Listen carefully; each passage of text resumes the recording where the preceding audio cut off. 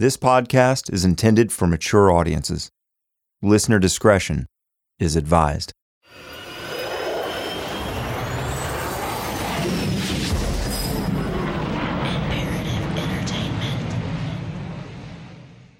Well, I'm Karen Coffey Wood, and I have lived in the Durham house since 1997. Actually, the first night we stayed here was the anniversary of the murders. It was weird. And I got a good deal on the house because of it, because the people that were here before tried to sell it for a long time, and it was on the market for a long time, and they couldn't sell it because everybody's like, oh, no, that's where those people got murdered, and we're not buying the house. And I got a good deal on the house for the time period. I was talking to my dad about it, and he said, look, it's an investment. He said, the house didn't kill the people. And it was close to my work, and my kids needed a house with a yard. I mean, it's just a house to me. Karen Wood and her husband considered the deal on the Durham house as a stroke of good fortune. It had everything they needed in a home for their growing family. And soon after moving in, they would welcome their 2 children. But they would learn that the good deal on the house did come at a price, after all. When Weston, my son, was little, I thought maybe one night he had crawled out of his crib and was running around upstairs. I was down in the den watching TV with my husband, and I was like, oh, he crawled out of his crib. Here I go, and I go upstairs, and I go in his room, and he's sound asleep.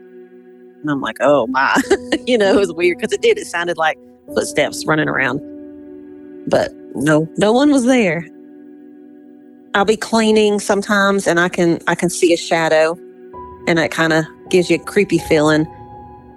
When I'm downstairs in the den, we have a den in the living room, and when you're in the den, you can hear footsteps sometimes upstairs because the master bedroom's above the den. Karen isn't the only one that has experienced something paranormal in the house. My daughter, when she was little, she kept saying she saw a woman in white. And I was like, well, what does she look like? And she said, I don't know, really. I can't tell her face. She's just dressed all in white, and she sits on the couch. Well, I didn't think anything else about it. And I was like, oh, you'll be fine. One night when my grandson came to spend the night, he was like 3 years old. I got up in the middle of the night about, 2:30, 3 o'clock to use the bathroom. And I come back out, and he's sound asleep, sleeping in the bed with me. And I lay down, and I closed my eyes, and I just could feel something staring at me. And then I woke up, and there she was. There's the woman in white. I swear to God, she's standing beside my bed. And it startled me, and I went to lean up out of the bed, and I gasped for air, and like all of a sudden, I just went into a deep sleep. It was the creepiest thing I have ever experienced. I mean, I've seen shadows, and I've heard things, and I've seen things fall, like picture frames or whatever fall. But that was the creepiest. And everybody's like, oh, you were dreaming. I was like, no, I was wide awake. Karen's son, Weston, said that a boot was hurled down the stairs once when he was home alone. Visiting friends have witnessed the shadows and footsteps too. But perhaps the most telling sign that the Durhams may still live in that house with Karen and her family comes from the family dog. The dog will start barking. And I'm like, what are you barking at? And there's no one there. He'll bark at the bathroom where they dump the bodies in the bathtub. He'll just stand there and bark and bark and bark. The bathtub in the house has never been changed. It's the same one the Durhams were found slumped over 50 years ago. And in one crime scene photo, you can see the Durham family's small dog cowering in the corner of the bathroom underneath Virginia's legs, which were propped up on the adjacent toilet, unwilling to leave its master's side.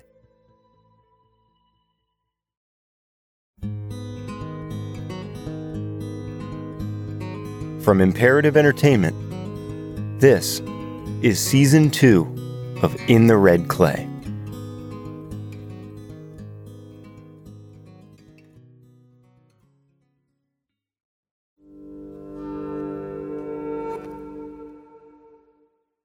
Afford Anything talks about how to avoid common pitfalls, how to refine your mental models, and how to think about how to think. Paula, while certainly you can mess up on $1 million a year, it is far less likely than it is on $30,000 a year. Right. I would meet wonderful people that were struggling with a budget that was super tight. It was 100%. You need to make more money. Make smarter choices and build a better life. Afford Anything, wherever you listen.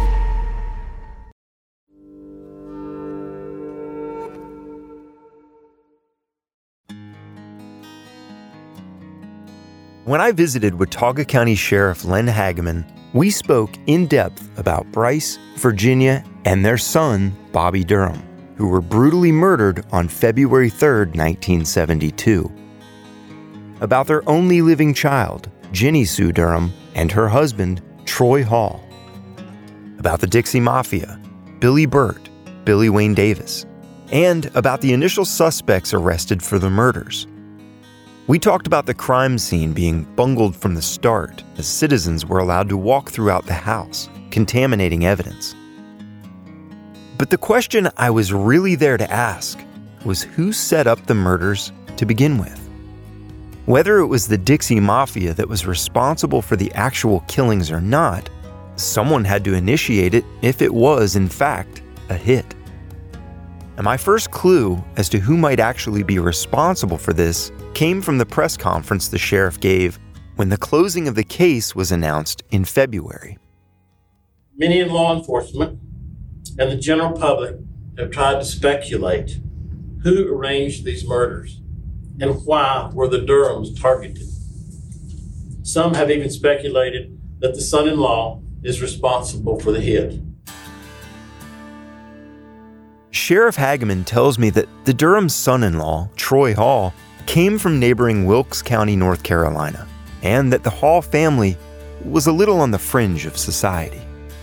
They were just very, very close, clannish, but they were into a lot of things. But nobody ever could kind of pin it on anything, and that was kind of, everybody in Wilkes almost was hauling liquor. And I mean, that was the thing to do, and that's how they made a lot of money, because they, the agricultural in Wilkes and stuff, you had to come up with something. And so a lot of the stuff that they did was illicit. They were into the truck stop pills back at the time, the Yellow Jackets and the Black Beauties and all that kind of stuff. And prostitution, drugs, alcohol, or white liquor, and heaven knows who else. And like I say, they did everything pretty much. Black Beauties. There's a name we've heard before. The highly potent amphetamine pills that were rampant in the 60s and 70s. They were marketed as diet pills and also to truckers to use to stay awake on long hauls. But really, they were legal speed and became the drug of choice for the Dixie Mafia. Billy Burt would actually drive to Mexico frequently to bring back hundreds of thousands of these pills to sell and use. So could this be a possible connection between Troy Hall and the Dixie Mafia? I've learned Troy Hall was the main person of interest behind the Durham hit, but there was never enough proof to make an arrest. And with the Black Beauties now in the picture, I've learned that there might be a possible connection with Troy to the Dixie Mafia. And some of what I've learned about Troy Hall falls under the category of disturbing. Troy Hall died in December of 2019 at 68 years old. According to his obituary, he was loyal to those he loved and had an infectious smile and spirit that will be remembered by all who were fortunate enough to know him. When I read his obituary, I almost gagged at what a kind and gentle man he was. Oh yeah, absolutely. I almost vomited. Rufus Edmiston, a Boone native, served as Attorney General in North Carolina from 1974 to 1984, and later became Secretary of State. And at the time it occurred, I was in Washington in the middle of Watergate. I was the Deputy Chief Counsel of the Watergate Committee. I'm the first person in history to deliver a subpoena on a sitting president. I delivered the subpoena from the Watergate Committee on President Nixon. Yeah, this guy's been around the block. Edmiston became heavily involved in the Durham case in 1974 when he made a promise to the mother of Bryce Durham. She looked at me one time when I landed at the Wilkesboro airport and said, "I want you to help solve this case before you die." And I never got that out of my mind. And, of course, I assigned SBI agent to it and worked on it for years and years along with the sheriff. And as far as I'm concerned, it's still a mystery. Edmiston's office ran into the same issues we've heard about before. The crime scene was like something out of Lum and Abner, or the Three Stooges, with that, how that got messed up, because things were so, back in those days, it was sort of Wild West in law enforcement. It was just a bungled crime scene. They moved things around. They tromped all over the place. If you went about it with all today's stuff, you would have preserved a lot more evidence. From what I've been told, it was just a mammoth screw-up at the crime scene.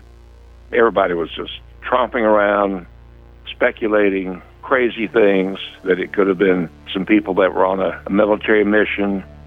The people were brought over from Asheville.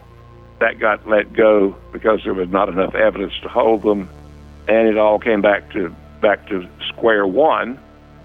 I would have to put that case as one of the most mysterious. I've had a couple when I was Attorney General that I worked on, and that one is the most curious of all. Suspicion around Troy Hall all begins with the phone call Virginia Durham allegedly made to Troy and Ginny's home on the night of the murders, while the intruders were still in the house. In our second episode, you heard Stoney say there are people killing her husband and son, and she calls Troy.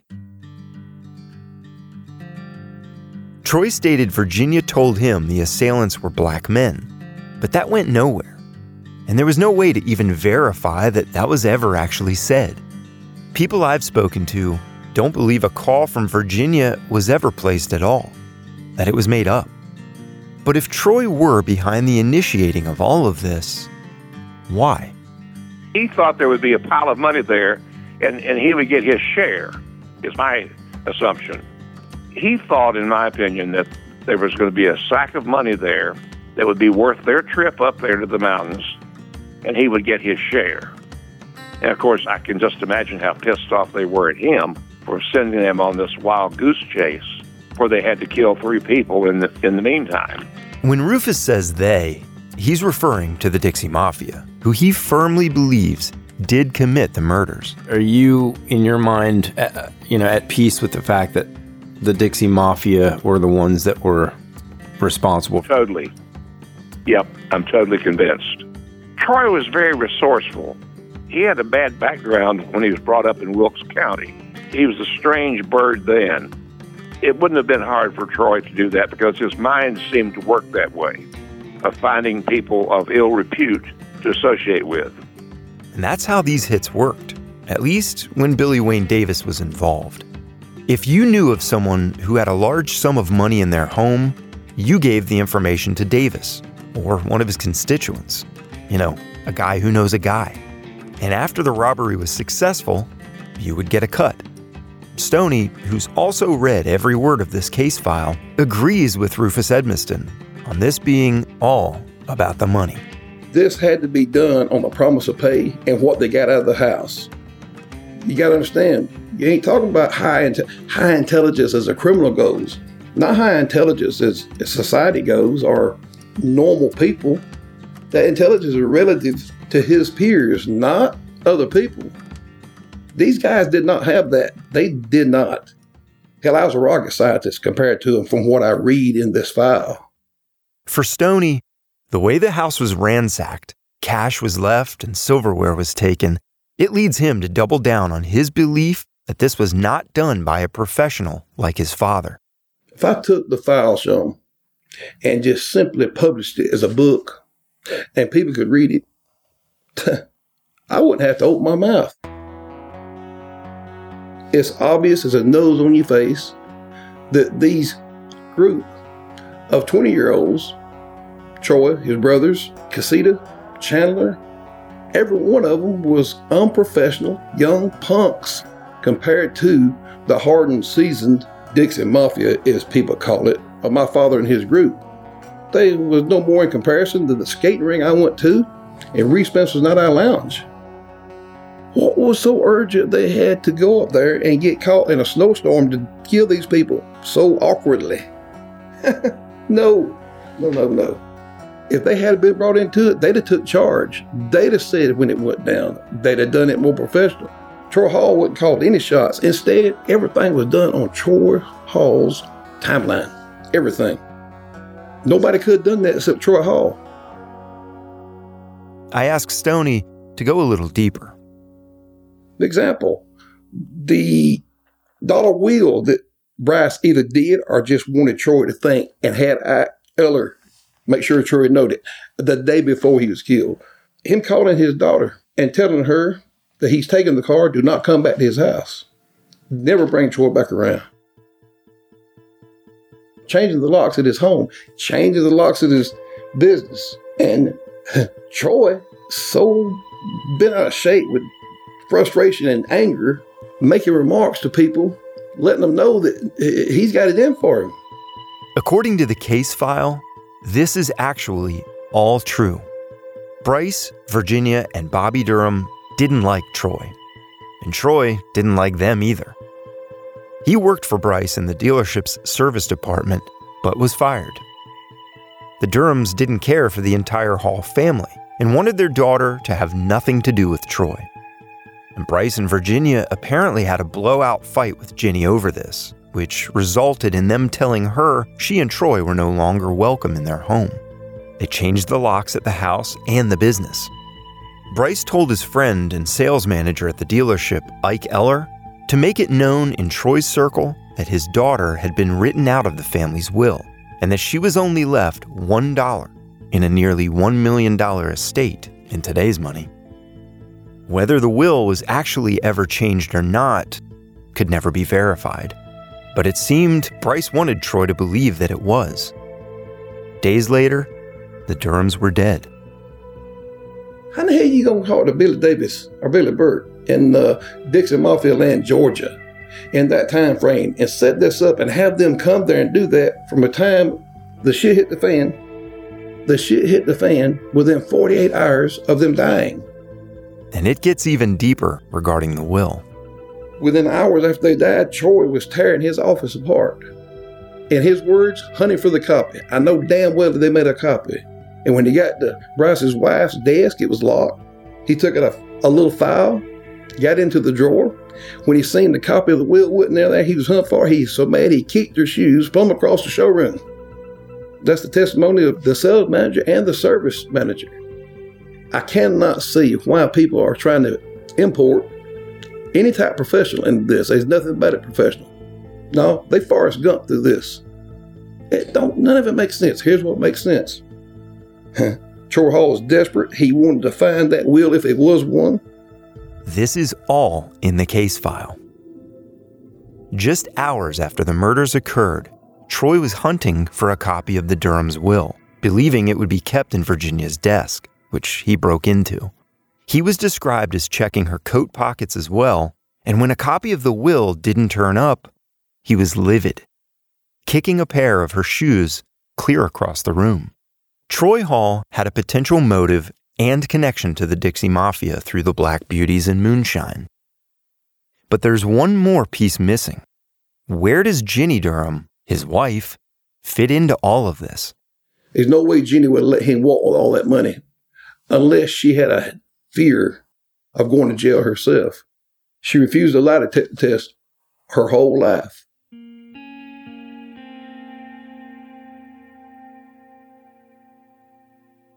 Ginny Sue Durham and husband Troy Hall were suspected to have involvement in the Durham family murders almost immediately, but there was no proof to make an arrest.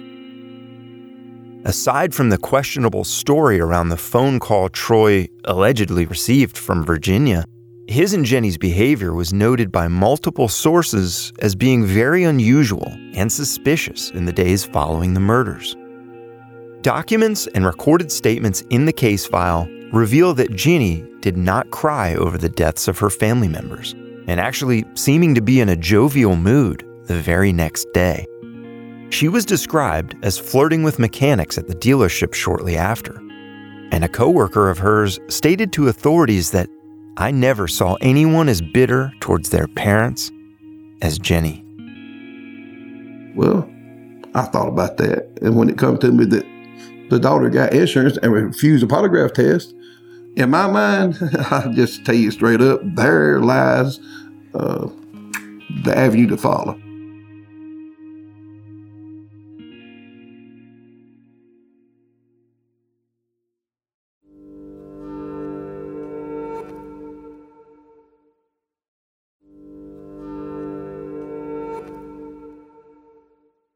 After the grisly murders of the Durhams, Jenny and Troy refused to take polygraph tests, something she has still not done to this day, and were difficult and uncooperative with investigators.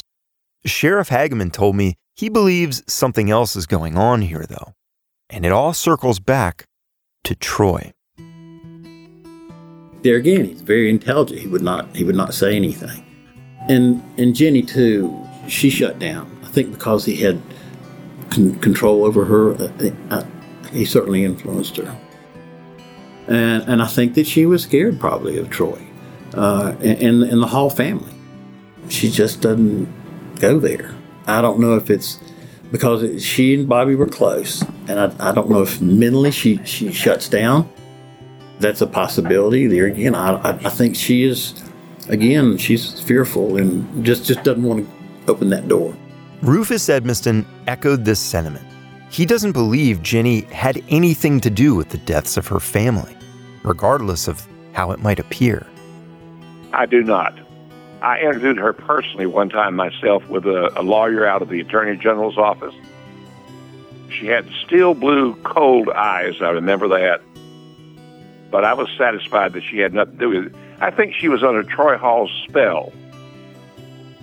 He was such a compelling figure.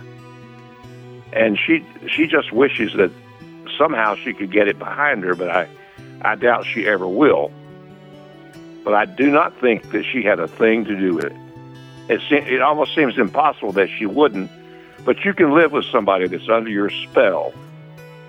We've seen that happen, sort of the Stockholm Syndrome. I have to feel sorry for Jenny Sue. I really believe that she was under his spell.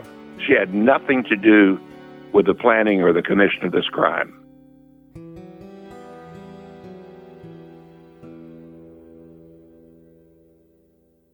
Troy was cunning and intelligent, well beyond his years.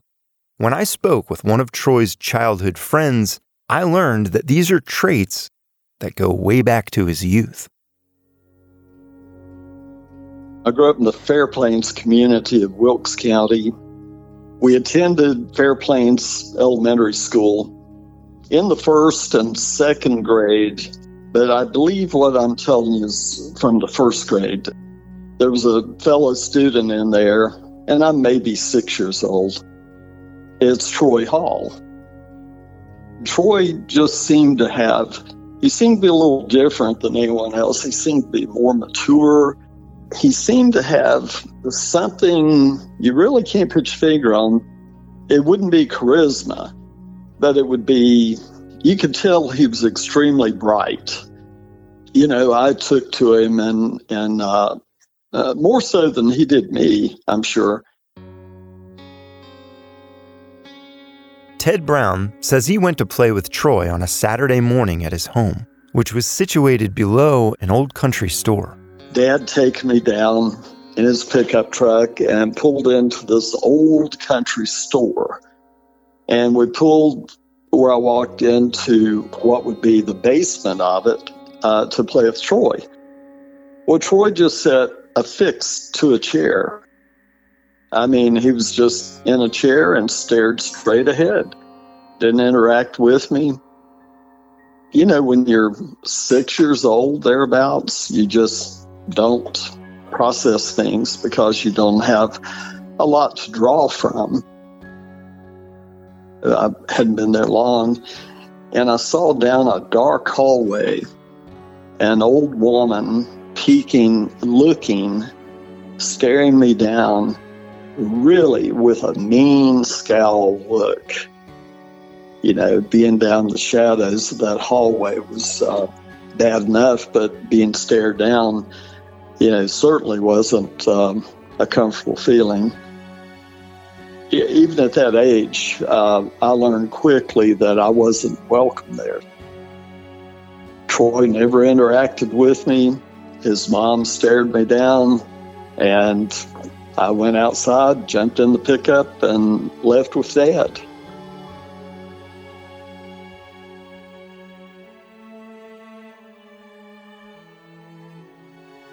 After this unusual encounter, Ted lost contact with Troy, other than in passing. He does remember that Troy was advanced in school a grade or two because of his intelligence. But the next time these two really interacted was years later, after Ted graduated high school and returned from a stint in the Army in the spring of '74. It's a memory that has not faded. I needed a spring-summer job, and somehow got the job through the Halls, Troy Hall and his brother. But I do remember one Friday evening, it was getting late. I felt a little embarrassed about mentioning to Troy that it was payday and, about getting paid. And he said, jump in the car. By this time, Ted had become aware that Troy was a person of interest in the murder case. I jumped in the car, and he reached behind and pulled out, I believe it was a 3-ring binder with company checks on it. And I remember the cast of the sun, the color of the sky, everything. I remember how sweaty and tired I was. The sky had pink and yellow in it. That was in front of us. And Troy started writing the check. And understand, I don't have a clue why I would say what I did.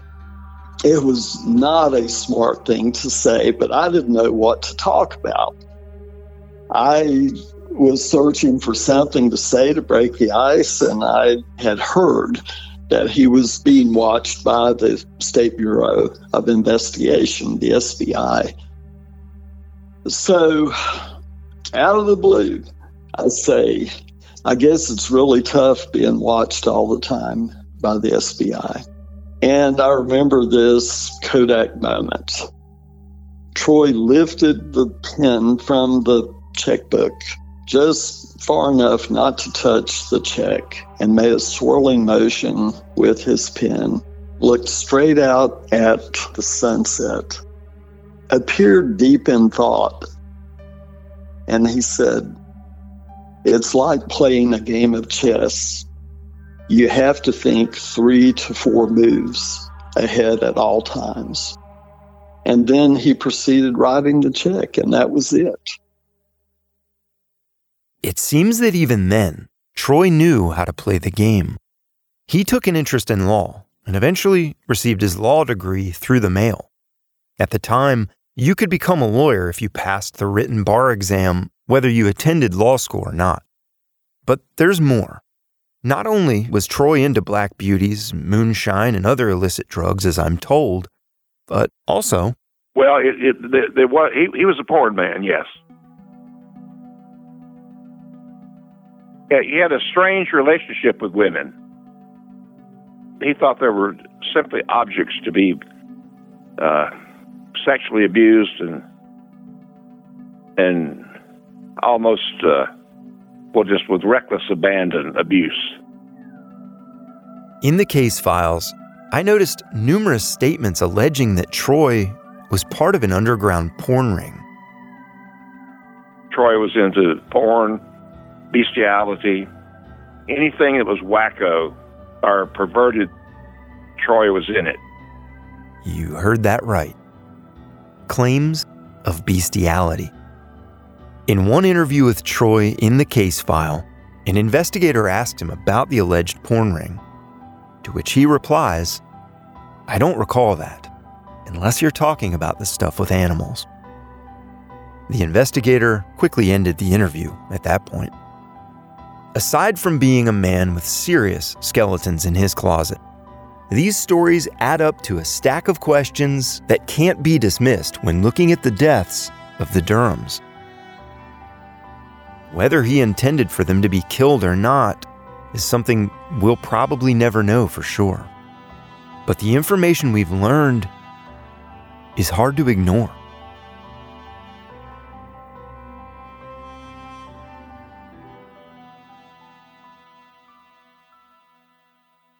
Not long after the murders, Troy took the money from the Durham's estate, which included acres of property, the dealership, and a $100,000 insurance policy, and apparently left Ginny with nothing. Troy and Ginny soon divorced, and he moved to Lawrenceville, Georgia to practice law, which, oddly enough, is very close to Winder. But while he and Ginny were still married, a woman he was dating named Debbie Foster was killed in a suspicious hit-and-run accident. It was later discovered that Troy had taken out a $100,000 life insurance policy on her and named himself as the beneficiary shortly before. He would soon also take out a $100,000 policy on Jenny as well.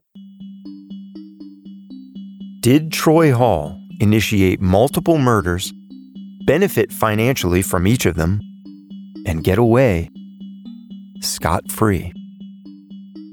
And without Troy ever being touched by any law enforcement, they never had enough to arrest him on, quite obviously, which is how smart he was.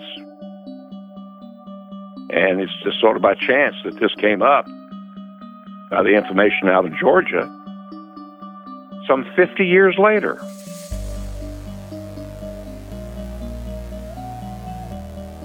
In every aspect, how can a man go on, become a lawyer, become an assistant prosecutor, and unless you are smart enough to be 2 steps in front of law enforcement all the time?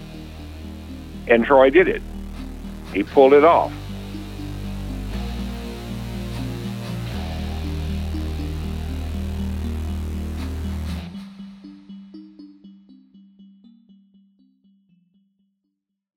In the Red Clay is a production of Imperative Entertainment. It was created, written, and reported by me, Sean Kipe, and I wrote and recorded the original music score. Executive producers are Jason Hoke and Gino Falsetto. Story editor is Jason Hoke. Sound design by Shane Freeman. Cover art and design by Gina Sullivan. Season 2 of In the Red Clay, Durham, is a 6-episode series with new episodes available every Monday. To keep up with this and my other podcasts, follow me on social media at Sean Kipe. Have questions? Email us at podcasts@imperativeentertainment.com. If you like the series, tell your friends and leave us a review. Thanks for listening. The Bigger Pockets portfolio of podcasts are worthy of your investment. We're having a real conversation as real estate investors. New episodes available every day. It's important to buy where it makes money and not necessarily where you want to travel to. Bigger Pockets, On the Market, Rookie Real Estate, or Money Podcast. The purpose of flipping is to create more cash so then you can reinvest into other types of properties. The Bigger Pockets Podcast on YouTube or wherever you listen.